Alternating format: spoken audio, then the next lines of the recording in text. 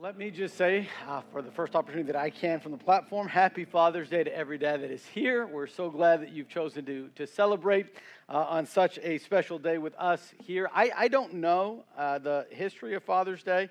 I don't know if they just automatically planned it on Sunday because of Sunday services or what. But as Pastor John was mentioning, it is great to be able to celebrate our earthly fathers, if we still have them here with us, but even more celebrating our Heavenly Father, who is always with us, who promises to never leave us nor forsake us. And I just can't think of a better day to celebrate Father's Day than on a Sunday, when we can really celebrate what being a father is all about and who the greatest father of all is. And guys, it's not us. Just in case you were thinking it's us. It's not. It's God. But, as I was preparing, if you have your Bibles, Mark chapter 9, I was getting ready this week for the message this week. I was thinking, what can I talk about on Father's Day? And the only thing that came to my mind, or at least one of the first things that I looked up on Google, was father's jokes. So I'm going to share a few as we're looking to Mark. Mark is in the New Testament. But I found these Father's Day jokes, and I thought they were great. Why don't they have Father's Day sales? Because fathers are priceless. What do you call a person who is not a dad who makes dad jokes? A faux pas. What did the cheerleader bring her dad for breakfast on Father's Day? Cheerios. Where did the cow family go on Father's Day? To the movies. Why did the Bean children give their dad a sweater for Father's Day? He was chilly. What do nice pirates do on Father's Day? Take out the garbage without being asked. Why do sons love Father's Day so much? Because it's always on Sunday. What did the panda give his daddy on Father's Day? A bear hug. I see the laughs getting less and less as we keep going. Why did the kids give their dad a blanket for Father's Day? Because they thought he was the coolest dad. We'll end with that. That's enough of the corny dad jokes. But honestly, Dad's so great to celebrate on a day like today. And just taking time, even if we're just a corny dad, to celebrate what Dad is all about. And as I said, celebrating our Father, which is in heaven, and the blessings that He's given us each and every day. It's just awesome to celebrate. Mark chapter number 9. We're going to look at a father that had faith. Every father and Christian man ought to be a man of faith. Our lives as men should reflect and demonstrate one that is trusting in God and believing the promises of God. And as fathers, we ought to model for our family what it means to follow after God, to obey God's word. In fact, we've been given a position of leadership in our homes, and that position was given to us by God to reflect the power, to lead in the power and with the filling of God's Spirit. We are to reflect an image of God for our family. Not that we are God, but that we reflect who God is and what our Heavenly Father does and what part of His character and personality is towards us. But how exactly do we do that? In fact, you might be here and you might say, Pastor, I'm a man of little faith, or maybe no faith. Is there a way to become a man of faith? If I've been a father that's not leading by faith, can I begin to lead by faith? Or is that something that it takes years to happen? Or how exactly does it work? In Mark chapter 9, we're going to read the story of a father that came to Jesus with no faith and left full of faith. He came to Jesus faithless and left Jesus faithful. Notice, if you will, in Mark chapter 9, verse 14, his story. It says like this, and when he came to his disciples, he saw a great multitude about them, and the scribes questioning with them. And straightway all the people, when they beheld him, were greatly amazed, and running to him, saluted him. And he asked the scribes, what question ye with them? And one of the multitude answered and said, Master, I have brought unto thee my son, which hath a dumb spirit. And wheresoever he taketh him, he teareth him. And he foameth and gnasheth with his teeth, and pineth away. And I spake to thy disciples, saw him, straightway the spirit tear him. And he fell on the ground and wallowed, foaming. And he asked his father, How long is it ago since this came unto him? And he said, Of a child. And oftentimes it hath cast him into the fire and into the waters to destroy him. But if thou canst do anything, have compassion on us and help us. Jesus said unto him, If thou canst believe, all things are possible to him that believeth. And straightway the father of the child cried out and said with tears, Lord, I believe, help thou mine unbelief. When Jesus saw that the people came running together, he rebuked the foul spirit, saying unto him, Thou dumb and deaf spirit, I charge thee, come out of him and enter no more into him. And the spirit cried and rent him sore and came out of him, and he was as one dead, insomuch that many said, He is dead. But Jesus took him by the hand and lifted him up, and he arose. It's amazing to see what this father did for his son. It's amazing to see the progression of a man without faith coming to faith when he met Jesus. I want you to notice, if you're taking notes this morning, that as we start the story, we see a desperate father.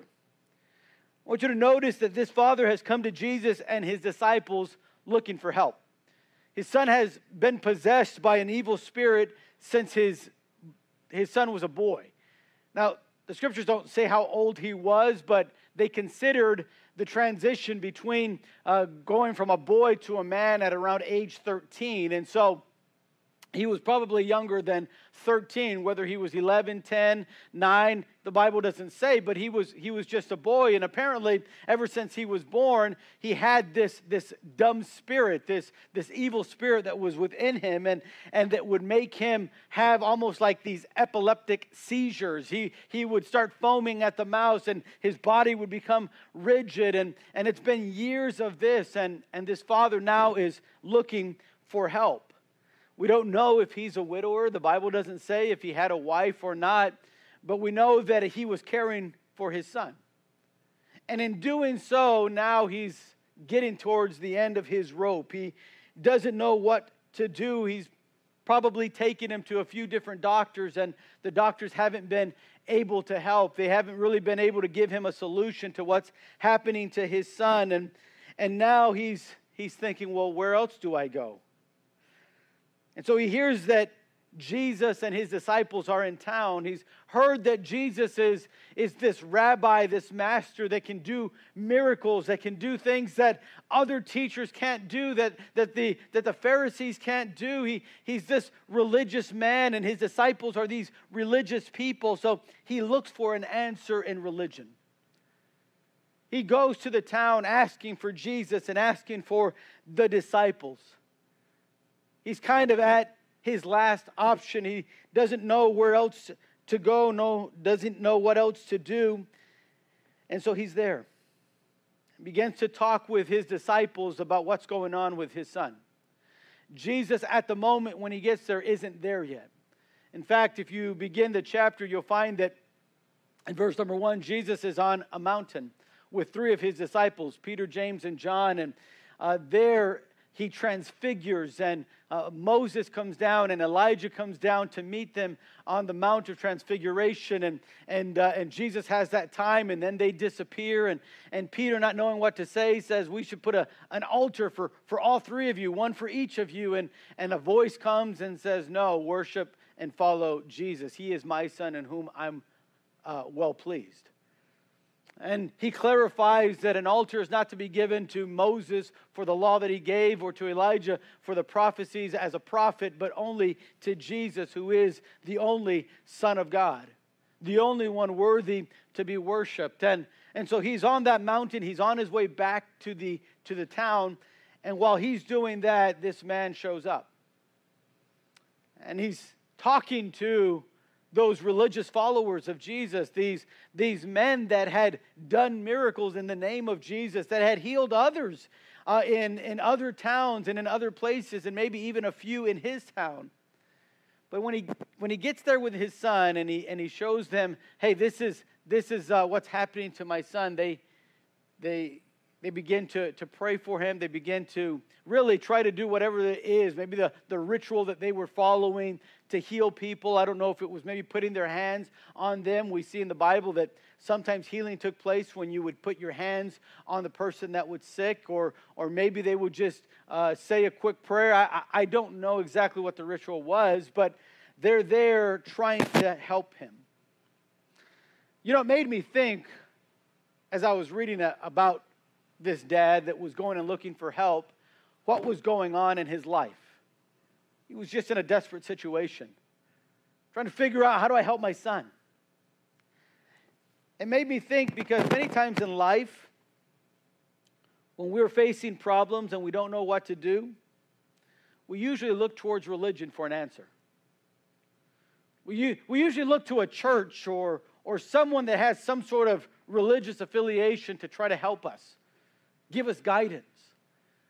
I remember talking not too long ago to one of our regular tenders that comes, and we were at a men's meeting. We were talking, and he was sharing with me a little bit of his testimony, and when he was going through a really difficult trial in his life, and he said, I remembered that I went to different churches. And I was just looking. I went to those people. They're called, I think, Jehovah's Witness or something like that. He said, and I looked for them, but didn't really stick to it. Didn't really understand it. Didn't really get really with them too much. And then I even looked at that Mormon religion and the same thing. He said, and so I just couldn't figure out what I was going to do. He said, and then through that, I met someone that told me about your church, and that's when I came to your church. And began to watch different videos, and then someone explained to me a little bit of the gospel, and that's when I understood that I needed Jesus to be my Savior, and I put my faith in Him. But oftentimes in the difficulties of life, in the trials of life, we look to church and religion to help us. You know the problem with religion? There's a problem with religion, and that is that religion really cannot help. It cannot help. He found that he was going to look for religion for answers, but religion didn't have any answers for him. As the disciples are attempting to heal his son, he's starting to figure out it's not working.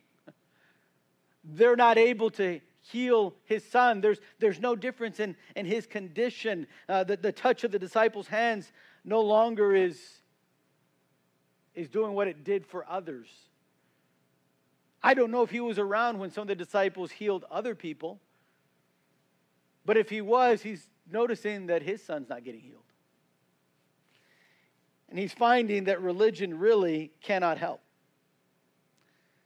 Can I say, if you're a man or a person in a desperate situation of life, and you're thinking religion's going to get me out of this, religion is the answer, can I tell you, religion is not the answer. In fact, you'll find that, at least according to some researchers and according to academics, there's over 4,000 religions in our world. 4,000. In fact, one website said there was 4,200. And yet our world is still plagued with war. And yet our cities are still plagued with crime and violence. And yet our homes are still being destroyed by selfishness and pride. Unspeakable atrocities and tragedies seem to occur daily. And why is that? Because religion's not the answer. You see, what Jesus was going to offer this father was not religion. And what happened with the disciples is that they got really used to just doing things a certain way. If you read in chapter 6, 7, God gave them the power. Jesus gave his disciples the power to heal people and diseases. And they did. But in chapter 9, they couldn't. What happened? Perhaps they just got too used to just having to put my hands, say a prayer, and there you go. In fact, Jesus, by the time you get to verse number 30 of this chapter, is telling them that the reason you couldn't do what you wanted to do and take out that dumb spirit is because you lack prayer, you lack power. There is no spiritual power, not because I haven't given you that spiritual power, but because instead of in prayer and seeking the Spirit of God to lead you and fill you in using that power, you begin to think that the power was in you because of you. You begin to think that just doing these religious things will bring the power of God, and that's never been the case. There is a major difference between faith in God, and I'm talking about true faith in God, and religion. Religion in this world, and I'm using the term religion as the world would use that term, has always been a religious system. You look at those 4,000 religions that are in our world, and you'll find that all of them are based on you doing something. You got to earn the God, whatever God it is that is your God, you still got to earn His favor. Look at the Muslim religion. You got to earn God's favor, and if you don't, man, destruction's coming your way. Hinduism has a plurality of gods, but even in the plurality of their gods, they got to do something to earn His love. It's all works-based. Even Judaism, that would use some of our Bible, at least the Old Testament of our Bible, and claims Jehovah as their God, has created a system to get God to approve of them and love them. Religion always does that, but that's not the answer. Jesus said, I am the way, the truth, and the life. No man cometh unto the Father but by me. Religion isn't a way, I should say faith, and true faith in Christ isn't something that you earn. It's something that Christ did. It's something that Christ does in our heart. So we see a desperate father looking for help, goes to religion and finds that religion doesn't have the answer. But notice in the story, not only do you see this father who's desperate in a desperate situation, but now you see him doubting. By the way, religion will always make you doubt. Since religion doesn't have the answers, it will make you doubt. Now this dad is sitting there beginning to doubt everything. And it's at this time that Jesus shows up onto the scene. Now, you'll notice in verse 14 that the scribes and the Pharisees were there. They're arguing with the disciples. I don't know what they're arguing about. Mark doesn't really tell us, but they're arguing about something. To the point where Jesus joins the crowd and says, what are you guys arguing about? What is it? Why are you, that word there, question, in the King James translation, verse 16, is really the word like arguing, debating. What are you guys debating about? What are you arguing about? And so the father tells Jesus, here's what's happening. It's that I brought my son. I thought your disciples could help me, and they can't. Nothing's changed. And suddenly, he's beginning to doubt. He's beginning to doubt what Jesus can do, what the disciples can do, what faith can do. In fact, he begins to doubt even the power and compassion of Jesus. As he tells Jesus what is happening, Jesus, first of all, says, "O faithless generation." As you read that, it could come across very harsh. I want you to know that in the original language, it's not coming off harsh. Jesus isn't saying this like, you guys are pathetic losers. He's not saying that. Anybody ever read a text from somebody and read it wrong? Right? Because we can't really hear the tone of the text, and you're not sure if they're joking, are they not joking? Is this, like, how am I supposed to take what is written? And sometimes we can read the Bible and you can feel that way, right? And so there are clues in the original language that kind of help us. And Jesus here in the original language is just saying, look, that you're faithless. The problem isn't that you don't have enough religion in your life. The problem isn't that I don't have power or compassion for your situation. It's the lack of faith here. It says, "O faithless generation," notice in verse 19, "how long shall I be with you? How long shall I suffer you?" He said, "Bring him to me." They bring the boy, and as soon as they bring the boy, an attack happens. So Jesus gets to see it firsthand, and he asked the dad, "How long has this been going on?" The dad said, "Years. Years, since he was young. It's been happening." And it's interesting what he says at the end. What his doubt takes him to say. Look at the end of verse 22. He said, "But if thou canst do anything." He's doubting even if Jesus can do anything. Listen, he's saying, your disciples have tried, Jesus. Nothing happened. Nothing changed. And I'm not even sure if you can do anything. You know, there are times in life when we doubt what can be done in our lives and in the situations we face. We doubt that there can be change of any kind. It kind of seems like we've tried everything and everything's failed, even church, even the people of church. And we begin to doubt God as a result. We begin to doubt what God can do. We begin to doubt the character of God and the person of God. I remember reading online about a situation that a pastor in California had, and he fell morally, and the church, of course, had to discipline him. He had to get out of the pastorate, and there was this podcaster that used to go to that church, and he was following the story, and a few days, I want to say, after that broke out, he went on his podcast, and he just decided to say, you know what, I can no longer be a person of faith. He said, I'm deconstructing my faith. I'm not even sure I want to continue believing in God. It seems like everyone I've looked up to has fallen. And because of their lack of faith, he was beginning to doubt and is doubting. Maybe faith isn't real. Maybe God isn't as loving as others say that he is. By the way, it's interesting to note that the lack of his faith, the doubting of his faith, was a result of the disciples' lack of prayer. You notice in verse number 29, his disciples had asked him privately afterwards why they couldn't cast him out.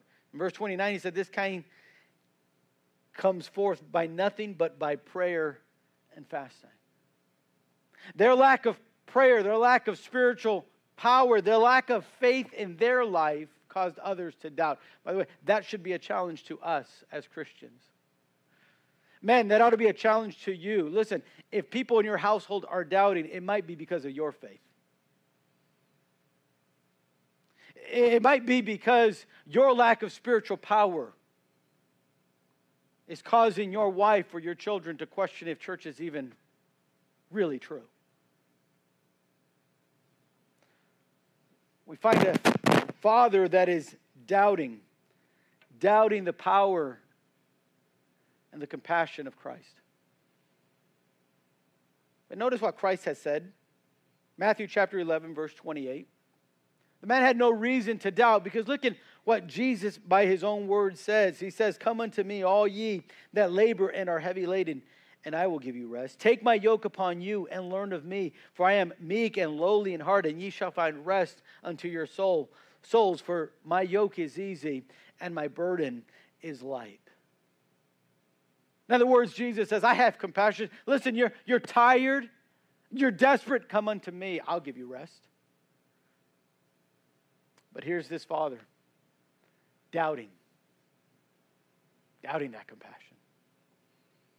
Not only does he doubt the power and compassion of Jesus, he doubts the willingness of Jesus to do something. Not only says if, but he's like, if you can do anything. He's doubting if Jesus even wants to help him. Have you ever had the thought, maybe God doesn't want to help me?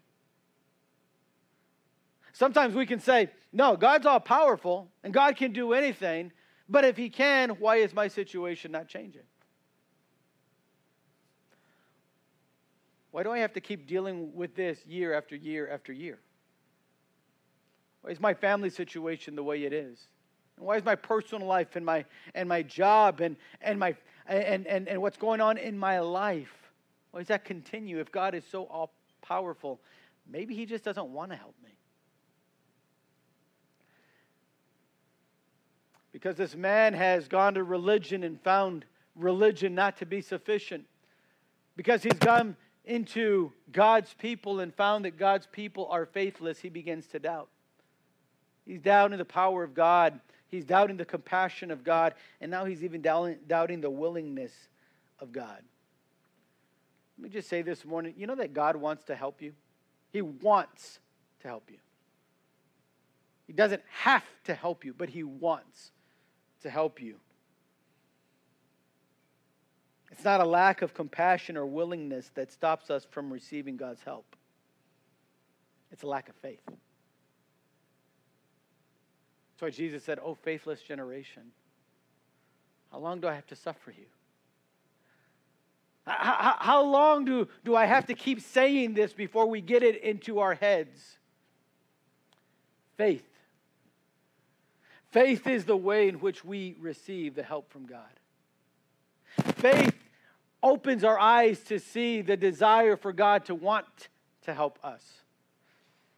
I put Matthew chapter 23, verse 37 in your notes there. Matthew 27 or 23, 37, when Jesus is overlooking Jerusalem. And he says these words. He says, "O Jerusalem, Jerusalem, thou that killest the prophets and stonest them which are sent unto thee, how often would I have gathered thy children together, even as a hen gathereth her chickens under her wings, and ye would not." What was Jerusalem's problem? It wasn't not having the Bible in their culture. They had the Bible. They had the same Bible that you and I have. Not because they didn't have a teacher, they had the very Son of God amongst them. But it was a lack of faith. A lack of faith stops God from working in your life. He wants to. A lack of faith blinds us to see the compassion and love of God for us. We live in a world very blind to that. It's amazing to me. It used to be just those that were considered secular, that didn't want the Bible, had this thinking. But I was reading an article of a representative here in Texas from the Austin area. They're trying to introduce a bill to bring the Ten Commandments back to school. And this man says, "I'm a Christian, I'm a man of God." And he goes to some Presbyterian theological seminary, and it's a very liberal one. And he says, no, public prayer, that's even against the Bible, because Jesus said, don't pray in public before men. Now, we got these that are claiming to be Christians denying what the Bible says. Jesus prayed publicly. The context of the verse that he's trying to use is way out of context. Jesus was talking about those Pharisees that tried to make themselves look so religious and so much better than everyone else. And Jesus said, avoid having that pride and vanity in your prayer life, but not to not pray publicly. Yeah, that's what we're facing now. People that even want to doubt the clear truths of God's word. In fact, the article was saying that at this man's church, they're beginning to ordain gay pastors and transgender pastors for their churches in which they're associated with. This representative says, that's the kind of Christianity I can get behind. Because it's religion and not truth. We find that this father was desperate and he was doubtful. But that's when you hit the climax of the story.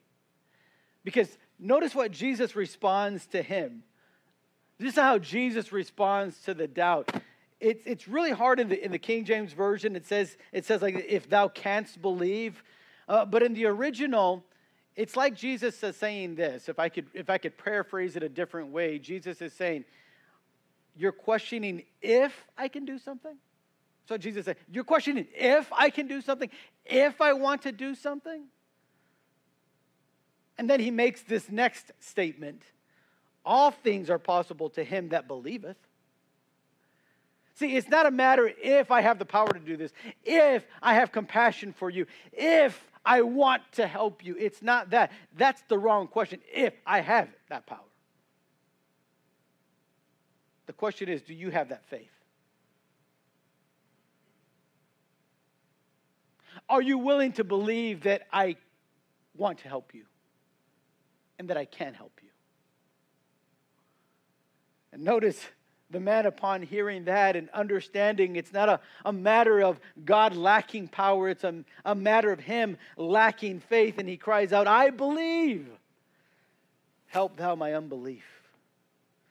In that moment, his doubts no longer held him captive to his situation. And in that moment, no longer did he see Jesus as some religious leader. In that moment, faith became greater than his problem. In that moment, he realized, I get what you're saying. If, you know what, Jesus, you're right. I do believe. Can you help my unbelief? I want you to notice there, if you're taking notes, that his faith was slightly greater than his doubt. I believe, he says, help my unbelief. He didn't say, I believe, no doubt about it. He said, I believe, but help my unbelief. It's almost sounding like he's contradicting himself, but he's not. In fact, there's two ways to look at that phrase. I'm going to give you both ways to look at the phrase. One could be, I believe, help thou my unbelief. Will you give me strength? Strengthen my faith so that I can believe all the way. That's one way of what he might be saying.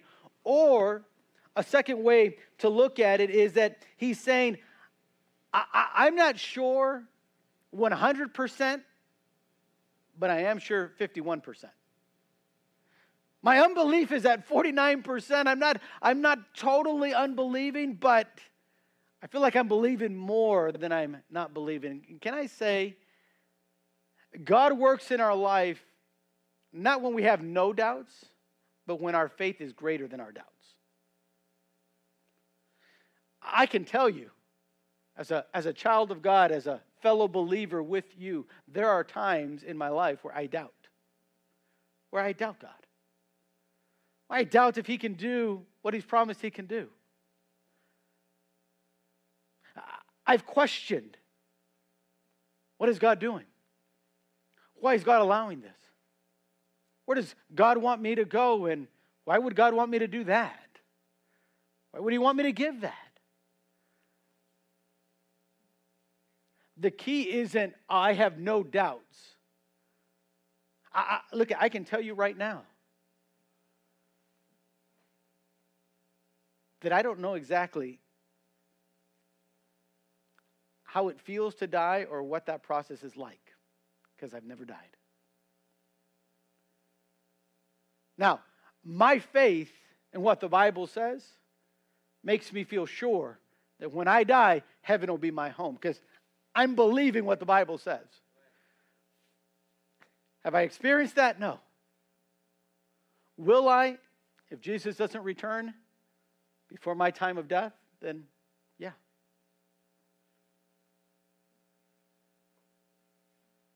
But faith in the Christian life,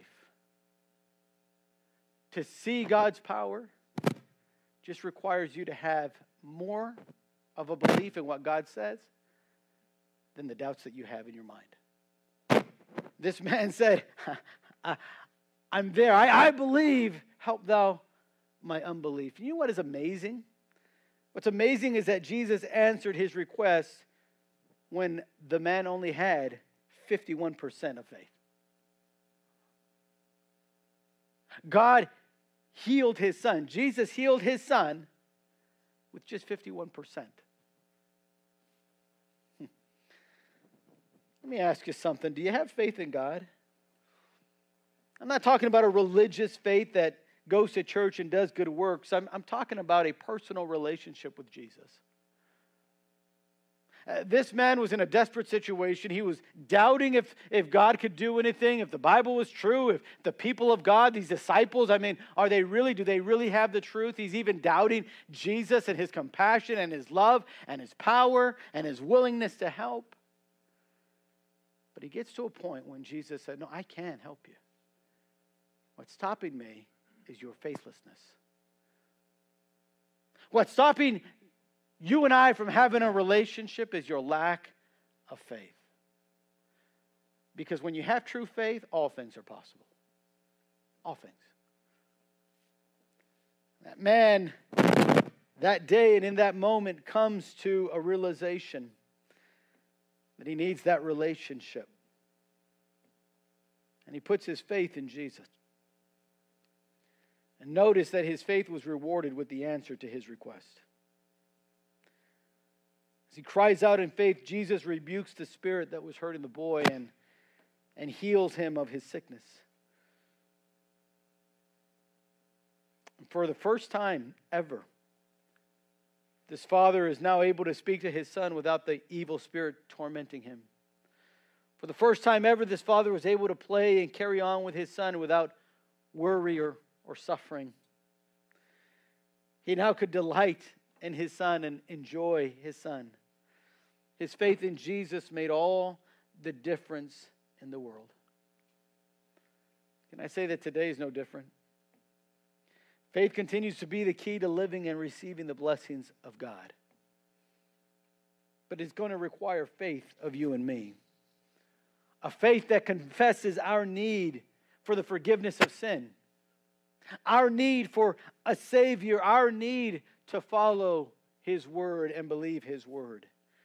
Can I say, first of all, have you made that decision? And now I'm not just talking to dads. I'm talking dad, mom, son. Have you made that decision? The Bible says without that faith there is no forgiveness of sins. For by grace are you saved through faith. Faith allows us to receive the grace of God. The grace of God is the forgiveness of our sins. The grace of God is the Spirit of God indwelling in us, and it's through faith that happens. Have you made that decision? If you have, let me ask you something. Are you living every day in that faith? John challenged the church of Ephesus in 1 John chapter 5, verse 4, for every child of God defeats this evil world, and we achieve this victory through our faith. So I want to challenge you, dads, this morning, specifically to live a life of faith. Not a life of religion, a religion that leads to doubting God or that will lead you to have greater frustrations in life like this dad had. Now I'm talking about a life that believes God and trusts what He can do and believes what His Word says.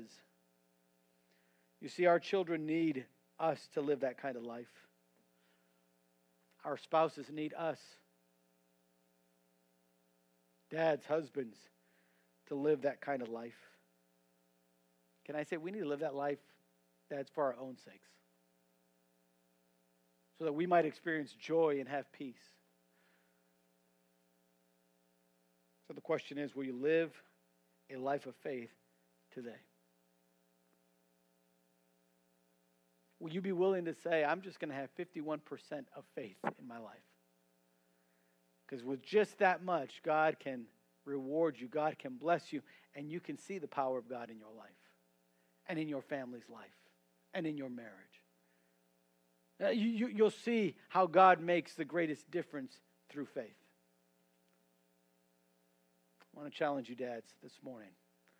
Let's live by faith. Let's pray. Father, thank you so much for your word and for your truth. Thank you that in this passage of Scripture we can see a dad that began coming to Jesus with no faith at first.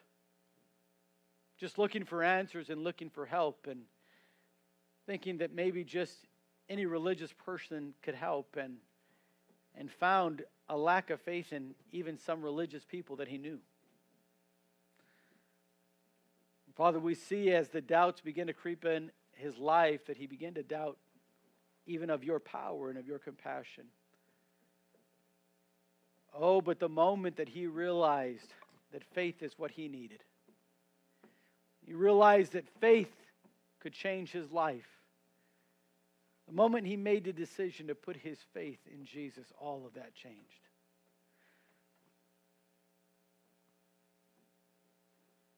He saw and felt your blessing. And his home was never the same after that. Father, help us as dads today to live by that kind of faith. A faith that is leading our family. Faith that is encouraging our families. Father, I pray for every person, not just dad, but mom and children. They make decisions today to live by faith and not by sight. That they would believe your word and trust in your word and follow your word and live lives that are spirit-filled. Be with us and help us to make that decision today, I pray. In Jesus' precious name.